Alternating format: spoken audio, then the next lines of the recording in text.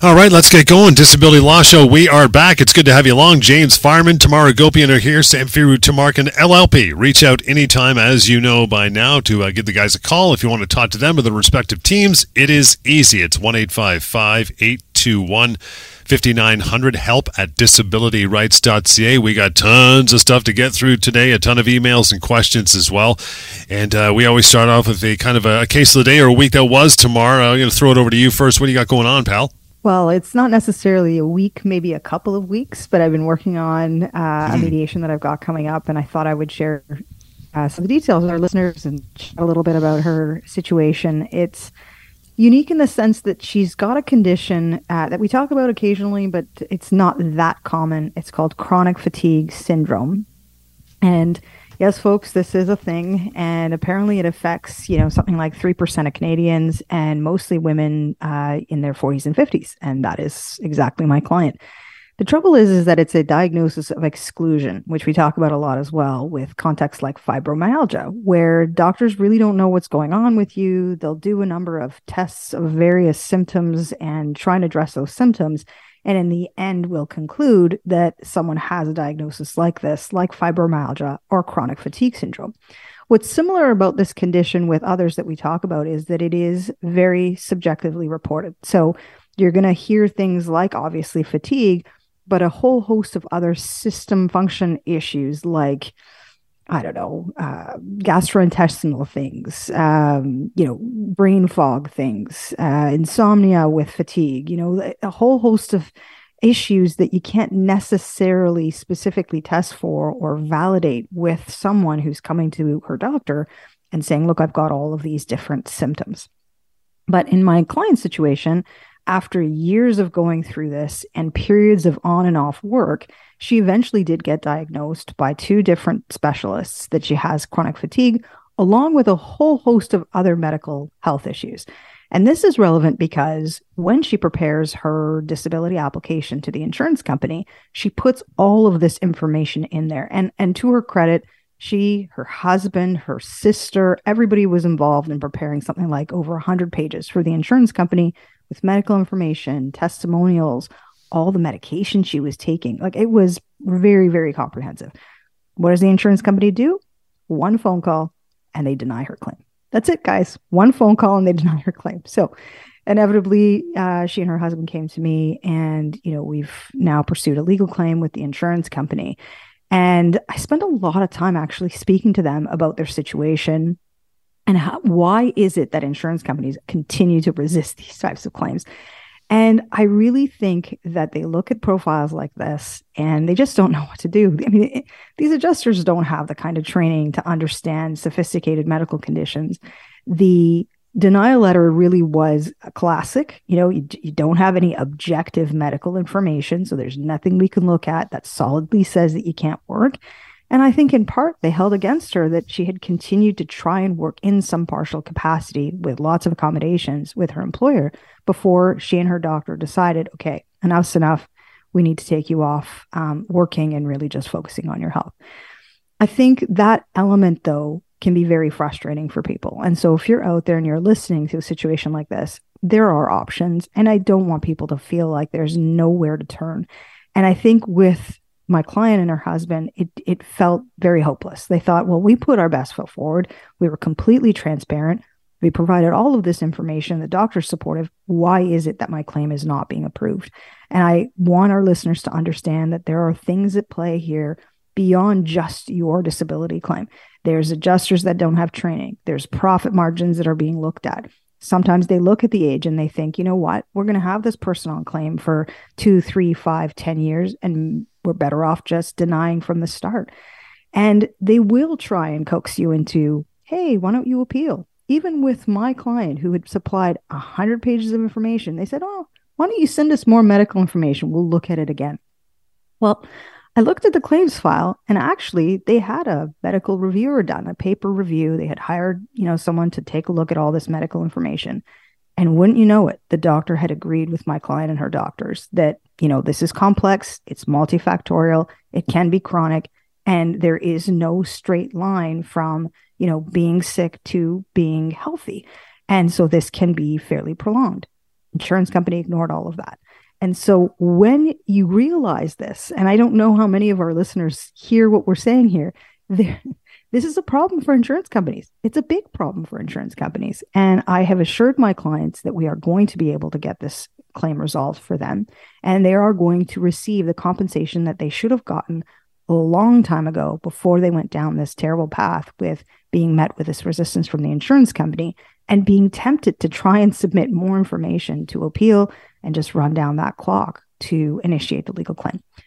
So it's an interesting one, but maybe resonates with our listeners in terms of some of the common themes that we see and that we hear. And really the conclusion being that there is a path forward with our help, that we do this time and time again, very successfully for our clients. And, I can't say enough how important it is for people to exert their rights and assert those rights with our help if they're being met with a big fat no from the insurance company. James, what do you think? Well, I've got a lot of thoughts. Good. I have a lot of. So first of all, it is, in one sense, very straightforward. The law on this issue, as set by courts that have been faced with claimants in similar circumstances, that have conditions that are subjective in nature, the courts have been very clear and very consistent. If you have a disability, subjective, objective, doesn't matter, that is preventing you from being able to work, you're entitled to benefits.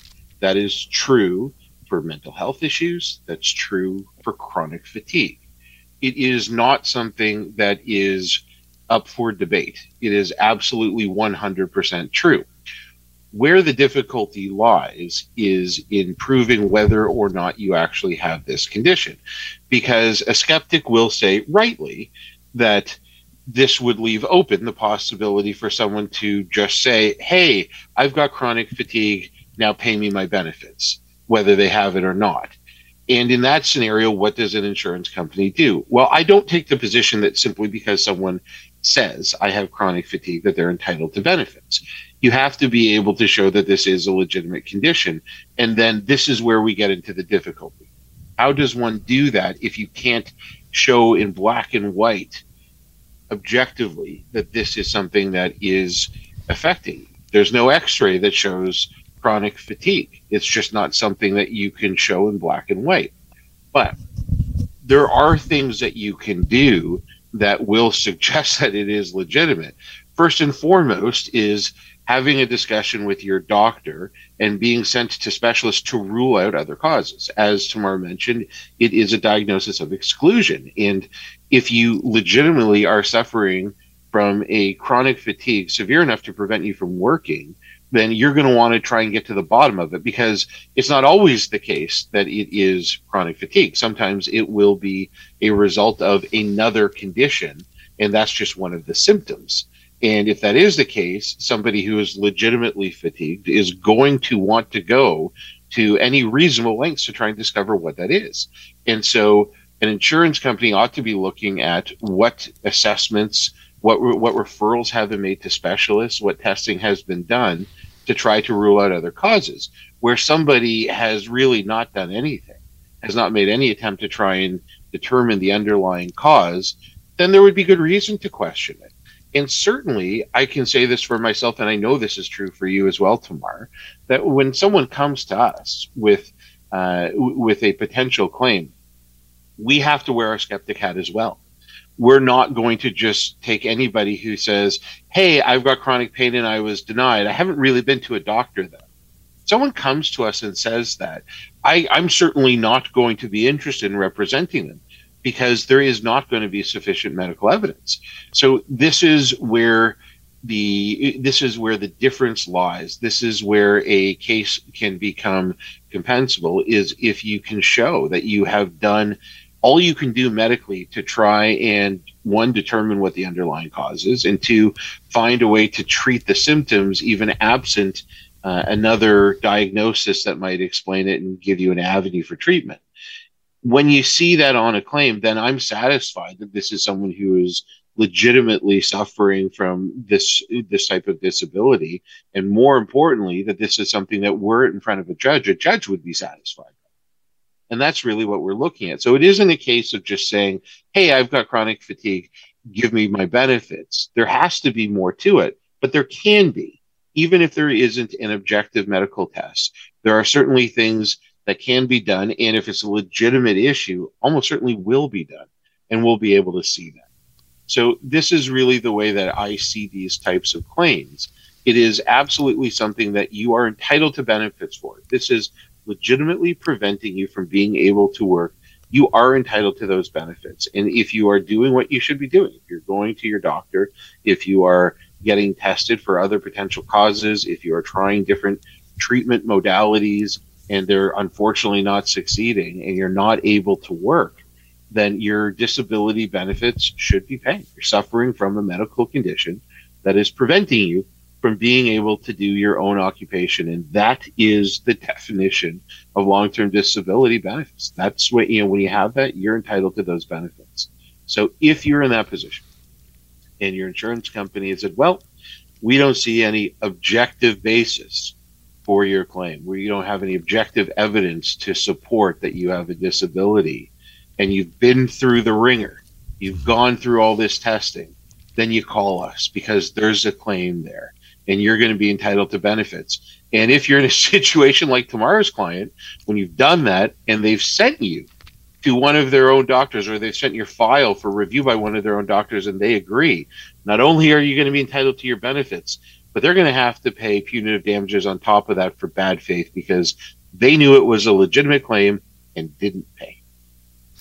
Guys, we got to slide into one quick break, and we're going to embark on email, which have been piling up. But good opening salvo, guys. We'll get to that momentarily. In the meantime, always reaching out to Tamar and James. It's a simple step by phone, 1-855-821-5900. Want to send along your own email, help@disabilityrights.ca. And for any other questions, you can use mydisabilityquestions.com. Taking a short break, right back. Lots more of the Disability Law Show is coming up. Hang in there. And yeah, we're back. More of the Disability Law Show. Lots to go, so you can reach out anytime. We'd love to get your email. It may appear on a future show. You may hear us talking about you and your situation. You can use a different name if you want. It doesn't matter. Just give us the content. We'd love to have it anytime. help@disabilityrights.ca. The phone number, 1-855-821-5900. 1-855-821-5900. Obviously, a free and toll-free number for you to use to get a hold of James or Tamar's crew as well. Have a chat. It'll cost you nothing to pick up a phone anytime. Okay, guys, first email of the show. John says, guys, how long should it take to get a response from the insurance company? I applied for LTD 6 weeks ago, and I still don't have an answer. I have no money coming in now, and I'm really stressed that I've already been denied, and they just haven't told me yet. What do you guys think? Well, John, that could be. It could be, but it shouldn't take that long to at least get some kernel of a response from the insurance company. Most insurers will acknowledge that they've at least received your application within a week or two of submitting that application. Now, look, it's not in the policy. Here's the interesting part, right, guys? It's not in the policy when they are required to respond to claimants like John. There is a requirement on when you're supposed to apply, and there's very strict timelines around that. And the insurance company wants to see it, within 30 days or within 90 days or what have you. But they don't hold themselves to the same standards in their policies. And this is why it makes it difficult for people like John. You're just sort of waiting around. But it is unusual, John. 6 weeks is too long, in my opinion. And I think that there could be a couple of issues there. So what I'd prefer to see John do is actually call the insurers, customer service line, just call the main line and say, hey, submitted my application 6 weeks ago, haven't heard anything. Can you check to see if it's been received? Perhaps, check with your employer, because the employer's got to do a form as well. John will have submitted his own application, his statement for disability, and then his doctor would have prepared a statement as well, and then the employer is supposed to do a statement. The insurance company needs all those three forms. So what I would encourage John to do is make sure those three forms are in front of the insurance company, because that then will initiate the claim, and try and get to the bottom of who has been assigned at the insurer to review your claim. It could be they're still waiting on information. Could be they're still reviewing something and maybe they've pended the disability claim. But either way, you are required to get some kind of a response and have a point person assigned to your claim so that you know that someone's reviewing it and that perhaps they haven't yet made a decision, good or bad. The tough part is that if there is outstanding information, it could take a long time for the insurer to review all of that and respond. And so I think about situations like pre-existing condition clause reviews. We talk about that occasionally. This is a clause that arises for people who have been only covered for a year under their disability plan, and they make a disability application, and insurance companies will routinely do what's called a pre-existing condition review, where they will look at a period of time, typically before your disability arose, or perhaps even before your coverage arose, to see whether or not the health issue that you're making a claim for today was something connected medically to health issues that you had in that period of time. It's a very specific clause, very technical reason, but you can see if, let's say, the insurance company is written out to, OHIP to get a whole summary of your OHIP history to make that review. I know OHIP can take sometimes 60 days to provide that summary on behalf of claimants like John. So it can take time. But the bottom line is that John should know what they're doing with his claim. And I think it concerns me that it's taken so many weeks without a response at all. And then, of course, on top of everything else is that he's without funds right now. And so the fact that he's without funds, could be an opportunity then as well to say to the insurance company, well, how long are you going to take to review? Are you doing a pre-existing clause review? What's happening with it? When can I expect a response? And try and keep them honest in that time frame so that you know. Because if you are being denied and you've got a legitimate claim, just like we said in our opening session, this is something that you can absolutely reach out to us. Let's talk about it. Our consults are free, and we can see if we can move that needle with the insurance company. What do you think, John? James? I certainly agree. You want to know where they are in the process. And so it's worthwhile reaching out. I would always try and do it in writing so that there's a record of it in the file, that you've made an effort to get information.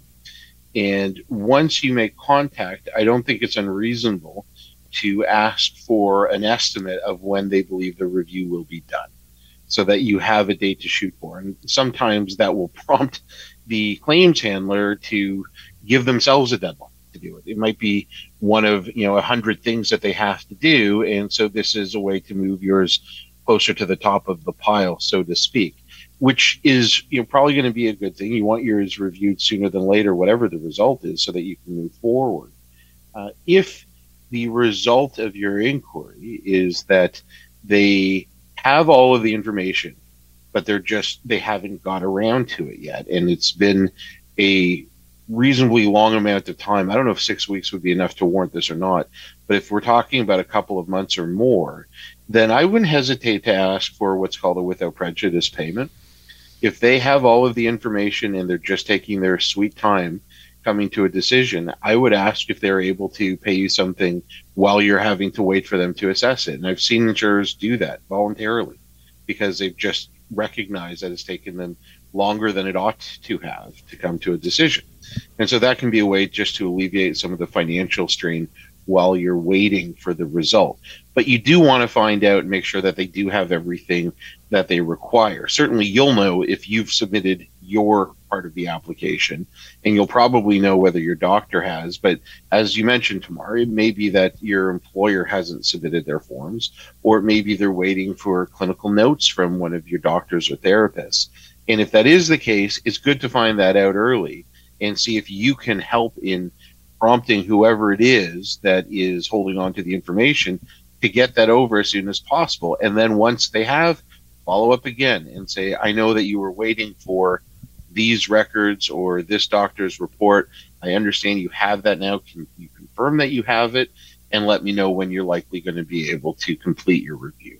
So that's the way that I would go about it. But I certainly agree. There's no harm in reaching out. And I would do it in writing so that there is a record in the file in case the delay goes longer than it's already been.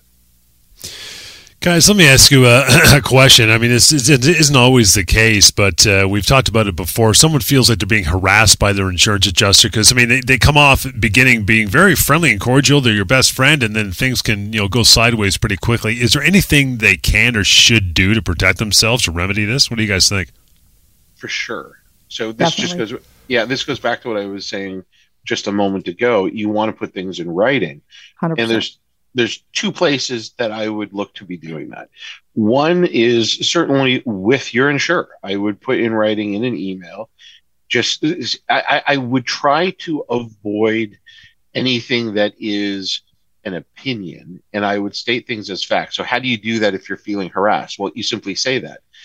You say that you've called me this date, this date, this date, and emailed me on this date, and this date, and it makes me feel as though I am being harassed, as opposed to saying you are harassing me. Saying you are harassing me is a judgment. Saying you feel you're being harassed is just a statement of fact. That's how you feel. So that's perfectly legitimate. So you make sure that that's in writing, and you ask if the claims adjuster can be switched, if you can get somebody new. Because typically speaking, if they already are feeling harassed by them, it's really not going to help you to have them make promises that they're going to try and rein that in. I don't see that going anywhere, because there's always going to be a certain amount of distrust, or frankly, there should always be a certain amount of distrust between a claimant and the claims handler, because obviously the claims handler has different objectives than you do. And so it's really important that you have at least a cordial relationship. And if they've already violated that, then you're well within your rights to ask for somebody new. Are they just going to give it to you? Maybe, maybe not. But you want to at least make the request. They might, in which case problem solved, or they might not, in which case at least there's a record of you having noted that. Now, the other place you really want to make sure that you have this recorded is with your doctor, especially if you have a mental health disability. Then the harassment from your insurance company may be aggravating the condition that's already disabling. And so either way, even if it's a physical disability that you have, it's still important that this is recorded in medical records. And so I would not hesitate to report the behavior of the insurance company to your medical professionals and let them know what they're doing and how that is impacting you on a day-to-day basis. And that's going to show up in the file when the insurance company requests those records. And if they haven't done anything to remedy the situation, then it could well expose them to having to pay damages on top of the benefits that they have. If they have done things that are inappropriate, that have made your disability worse, then they have exposure to paying damages on top of the benefits. Simple as that. Look, I entirely agree. I can't agree with James more on all of those strategies and then some. And I think where this question becomes a challenge is, what's that test? Like, how do people know if it is harassment or it's not harassment? Because that's a big word. And so I think the context you want to think about is, this is a monthly disability benefit. And I think people lose sight of that. And it is a challenge. But the insurance company and the adjuster, in order to release that monthly benefit, typically has to have a checkpoint with you at least once a month. And that once a month, even if they approve you for a few months down the road, and maybe that gives you a little breathing room, certainly when it comes time to make big decisions, like when the definition is changing to qualify, for example, or if they're sending you to an assessment, or they've got some kind of graduated return to work plan they want to put in place, then the touch points with you as a claimant are only going to increase. And it's going to go from a month or two to perhaps every week, every couple of weeks, especially if you're going through some kind of a rehab plan. And that absolutely can feel very intrusive. And I absolutely understand people who come to us and say, they're calling me constantly and they are harassing me. And this is, and so the context in situations like that and the circumstances where someone might be in their claim is important to understand. Look, is this beyond the norm or is this norm? At the end of the day, no one should feel harassed by their adjuster. Like, I think the tone of the conversations, the manner in which you're being treated should absolutely always be with respect, with good faith, with openness and transparency. But again, as James mentioned, like, if it's not going in that direction, then by all means, there are options and things that you can do. And at the end of the day, if you're not certain, these are, again, perfect opportunities to reach out to us, access our resources, talk to us about what's happening with your disability claims so that we can perhaps provide some of the context and some of these strategies in terms of managing the relationship with the adjuster. Because at the end of the day, I think most people just want that benefit to continue being paid. And so you want to do that, but in a way where it doesn't harm your recovery and your health. Because at the end of the day, that's not going to do anyone any good. Yeah, it's funny. You mentioned the situation where, some people have the benefit of having been told that their benefits are going to be paid for the next X number of months. And oftentimes when that happens, people will contact me and they'll be really concerned about it. And they'll say, "Oh, my insurance company told me my benefits are only approved for the next, couple months." Not that they're cut off after those couple months, but that they're only saying that they agree that they'll pay the next couple months and then they'll have to reassess. And I always look at that very differently. I always think, wow, that's great for you. Most people don't have that benefit. Most people are month to month, because that's the way it really works. The insurance company every month can come to a new decision. And so most people who are getting their LTD benefits don't have that safety net of knowing that they're going to get the next few months. It is really something that is assessed by the insurance company at their discretion, but quite frequently. Guys, slide into a break. We got many more email to go, so we'll get to that after the short break. On the other side, here's the number to reach out to James, Tamar, and their teams, 1-855-821-5900, help at disabilityrights.ca. We're back with more. Just hang in there. You bet. That is correct. This is the Disability Law Show, and you are with us. Good to have you along. You can always contribute to the show by sending an email to the show. We'd love to get it on air and chat about it. I'm sure it's compelling content for the hour. It's help at disabilityrights.ca. James Fireman, Tamara Gopian, both Samfiru Tamarkin LLP, always encouraged to reach out and contact either of them with any questions or concerns. 1-855-821-5900, help at disabilityrights.ca. Do they do a good job? Yeah, check the Google reviews and you will not be going anywhere else. I bet you that much. So feel free to do either of those things. Reach out by a phone call or email. Maybe we'll talk about it on this show. Guys, next one up is going to be, as mentioned, Harriet. Thank you so much in advance, Harriet, for this, as I am currently on LTD and have been for nearly 2 years. I watch your YouTube videos and learn that a lot of people get cut off at the 2-year mark. I'm really worried about this. I have a really good pension with my work, though. Should I be applying for early to access the pension instead? Will my pension impact that LTD benefit? Great questions. What do you guys think? It is a great question, and it's actually one that I just spoke to a client about this idea of taking this early pension. No, Harriet, don't take the early pension. You want to see through your disability claim. And the simple answer is this. Most disability policies have a section in them that say the insurance company is going to pay you X, usually about 2/3 of what you were making. But if you come into other sources of income, then the insurance company gets to deduct those sources of income if it's related to disability, and there's other terms that go into it. But at the end of the day, if you're accessing that pension early because of your disability status, then some insurers will aggressively try and seek that deduction. And typically, most pensions actually pay you far more on a month-to-month basis than your LTD benefit. So it may wipe out what the disability insurer typically has to pay you month over month. And I'd much prefer to see Harriet see through that disability claim, see what the insurance company is going to say at that 2-year mark, instead of prematurely triggering the end of her employment and seeking that pension. Now, look, this is general advice. I think where you've got pension issues, you really do want to get a consultation to allow us to look at the policy wording, understand what pension availability is there, how the two interact. But on its face, I think Harriet's main concern is, look, I'm going to be cut off for LTD. But she's not cut off yet. And the insurance company has an onus to go through that process properly with certain limits in terms of what they can do. And they have to review, look, are there other jobs Harriet can do? What is her health status? What does our definition say about her ability to do alternative occupations?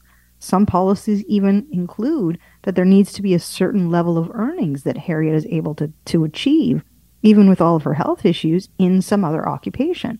Allow the insurance company to do that assessment, because the vast majority of the ones that we see, James and I, those assessments are not done properly. I mean, people are getting cut off improperly at the 2-year mark, and then it creates a valid disability claim against that insurer for having done the analysis incorrectly, whether on the assumptions made on Harriet's health status, whether on the assumptions made on her alternative work capacity, assumptions made on the earnings level. I mean, we see all sorts of errors across the board with this analysis. And at the end of the day, the courts have made clear that the onus is on the insurance company. That is their legal onus to do the change of definition, review, and to show that, in fact, there is some other work Harriet can do. And the fact that I think that she's even thinking about accessing her pension signals to me that probably she doesn't have a capacity to do an alternative, job or work. And at that level of threshold of earnings that we typically talk about, which is typically the LTD benefit, right? Give or take 2/3 of what Harriet was making before she went off on disability. So if I'm sitting in Harriet's shoes, yes, it's nerve-wracking. Yes, we see a lot of people get denied at the 2-year mark, but don't jump the gun just by virtue of accessing that pension. If you can hold off, see it through with the insurer, and then make some choices around the employment. James, what do you think? I agree, but I think there's also another really big issue here, and I have to give a disclaimer first, and you touched on this tomorrow. We're not in any way pension experts. It's not what we do. It's not where our expertise lies. And so when we are dealing with claimants that have pensions, I will tell those clients that you will need to get direct advice from your pension board, or if you're unionized, from your union or your employer, about how this is going to work. But what I can tell you from experience, and this has held true in virtually every case I've had where I've had a client that has a pension, when you are approved for disability benefits, your pension contributions continue while you are on claim. So let's say you are on medical leave, you get approved for disability benefits, your employer would typically continue to make those pension contributions as though you were still working. And that's significant because it means your pension continues to grow. If you are denied or cut off benefits, typically those contributions would stop. However, when you bring a legal claim and you resolve it, what happens in, I believe, virtually every case, although there may be exceptions, which again is why I suggest you should double check. But what happens is that the insurer will write to the employer and to the pension board and advise them of the resolution, and in particular, how long benefits are now paid up for. So if there is a lump sum settlement, they'll write to the employer and let them know that benefits have been paid up to date and for X amount of time into the future. And the consequence of that is that the employer typically is going to, one, catch up on the pension payments that are outstanding, and two, continue to make those pension payments into the future for the duration for which the benefits are to be paid or have been paid as a lump sum. And that means your pension is going to continue to grow. And so it is really significant on both ends, both in terms of what you're getting from your disability insurer and in terms of what you're likely to get at the end of the day for your pension when you do ultimately decide to retire. It's going to be significantly less if you take your pension early. Again, disclaimer one more time, not a pension expert, double check everything with your pension board.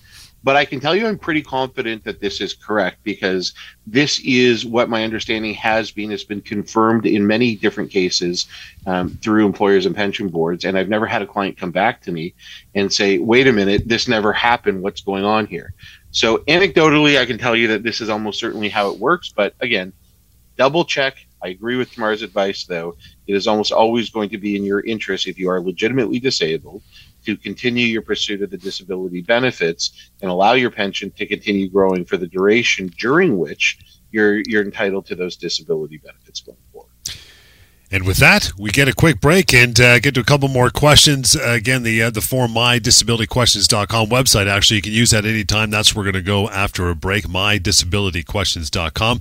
Good old-fashioned email is help@disabilityrights.ca, or, leapfrog that right to a phone call with James or Tamar as well, 1-855-821-5900. Disability Law Show continues. Hang in there. And we are back. A few minutes to go in the Disability Law Show. John Scholes here every week, along with James, Fireman, Tamar Agopian. Reach out to both of them. Samfiru Tamarkin LLP is where they are from. You can reach out by phone, 1-855-821-5900. help@disabilityrights.ca as well. And, of course, catch our weekly TV show as well. Both of them appearing on there and educating you in that form as well. Guys, I mentioned mydisabilityquestions.com.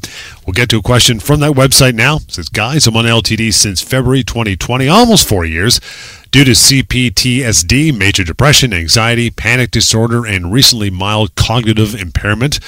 I used to be an executive in a sales role. My income was a combination of base salary plus commissions. I had a very high income. I would like to know if, under the concept of any occupation, the insurance would need to consider my commission as commensurate as well, or just my base salary. Would the commensurate amount be adjusted to the current year? What do you guys think? Loaded question. A lot of different concepts here that we need to review. I want to make sure that this is something that our listeners are going to well understand. So, first of all, the any occupation period. There we're talking about after benefits have been paid by your LTD insurer for the first 2 years, the test changes from whether you're disabled from your own occupation to whether you're disabled from any occupation that you're qualified for by training, education, or experience. That's after 2 years of benefits. At that point, when they're looking at whether there's any occupation that you are qualified by training, education, or experience, they also have to show that any occupation they say you can do is going to pay you a commensurate income, which the courts typically interpret as being 60, 65, 66% of what you're earning, unless it's specified in the policy. And where it is, it's usually in that range anyway. So that is what this person is asking about. When you're in the any occupation period, does the insurance company consider commission as part of that commensurate or only the base salary? Because obviously, if your commission earnings are considered as part of the commensurate earnings test, then the occupations that will be available are going to be far fewer, because it will only be those that are 60, 65% of the full base plus commission. And the answer to that really is going to depend, one, on the policy, and two, on how your employer has updated the insurer. Those are both live issues. So some policies will be very specific in terms of the formula used. They'll have a base plus a commission, and that is really what it should be, particularly for people who have a significant part of their income as a bonus or as a commission-based income. It should be part of it. If it isn't, if the insurer is only accepting premiums on the basis of the base salary, not inclusive of the commission, then your benefits likely are not going to include the commission, but they ought to.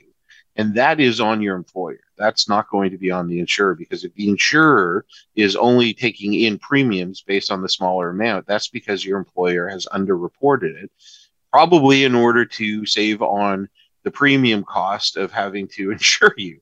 So to the extent that you are underinsured, that's likely going to be an issue with your employer, not necessarily with the insurer. Having said that, in situations where you are properly being compensated, or at least where your pre-disability income is properly being calculated, the question then is, would the commensurate amount be adjusted to the current year? And that's really going to be a function of the policy itself. So there are all sorts of bells and whistles that can optionally be added into any base policy. And one of those would be so that the income is adjusted going forward. So where the salary for the position that you have goes up year over year, the benefit amount would correspondingly go up. Likewise, it can be done simply as a cost of living adjustment. So it would go up year over year based on more or less inflation. So those are different ways to get to more or less the same result. But really what it comes down to at the end of the day is looking at the policy, looking at what is required there, and then looking into how that has been executed by your employer. Tamar? Yeah, totally agree, James. And, I think that fulsome response is very helpful, because the real question here is, well, what is the insurance company going to look at when they're doing this any occupation analysis? And I think that one of the key factors here as well is, well, how do they calculate the disability benefit in the first place? Like, I've seen disability policies where, the definition of your earnings, those pre-disability earnings, where they will look at that as part of the policy wording, will include base salary, commission, overtime pay, wage increases for shift premiums, this kind of thing. And some policies don't at all. They're just completely silent on that issue. And so why is that significant? Well, if it's going to be something that this individual who wrote to us is going to challenge the insurer, certainly I would be arguing to the insurer, well, if it was good to calculate the LTD benefit, then certainly it should be part of that calculation with the any occupation analysis. Now, again, this is an argument that we would make, depends on the policy wording. but I want our listeners to understand that we're live to these issues, right? I mean, we understand the fact that these disability insurers are crafting these policies. They put the words in and they leave certain words out intentionally. And we try and keep them honest on the way that they are evaluating these claims so that it is fair to individuals like this who have, salaries that have different compositions in them. And they should be given a fair shake when you're sort of doing that analysis of, well, what else could this individual do given what their background was? But I agree with James that the starting point is actually the employer on situations like this. And it can be a tough argument to make on as a standalone basis to the employer to say, you underreported my earnings. I therefore received lower LTD benefits, and I therefore have a claim against my employer.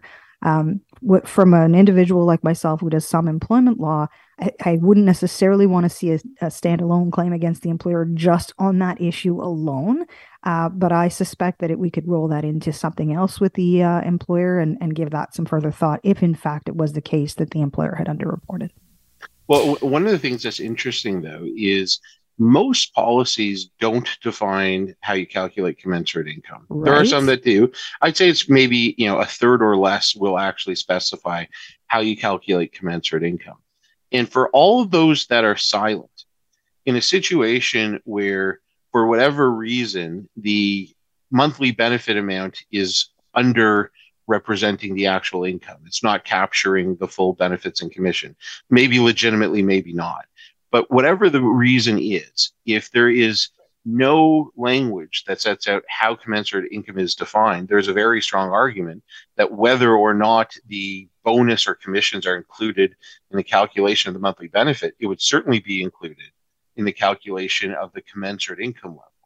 And so that puts the insurer in a very difficult spot, because it means that they are going to have to find an occupation that is going to satisfy the much higher commensurate earnings test. And in this particular case, this person that's writing in, that will be a very significant income that the insurer will be held to satisfying under the any occupation. We are just about out of time, guys. I want to let you know that you can reach out to James and Tamar anytime. That's a good way right there, mydisabilityquestions.com, free and anonymous. The phone call before we get out of here, 1-855-821-5900. And then finally, that email we always use, help@disabilityrights.ca. And we'll catch you next time right here on the Disability Law Show.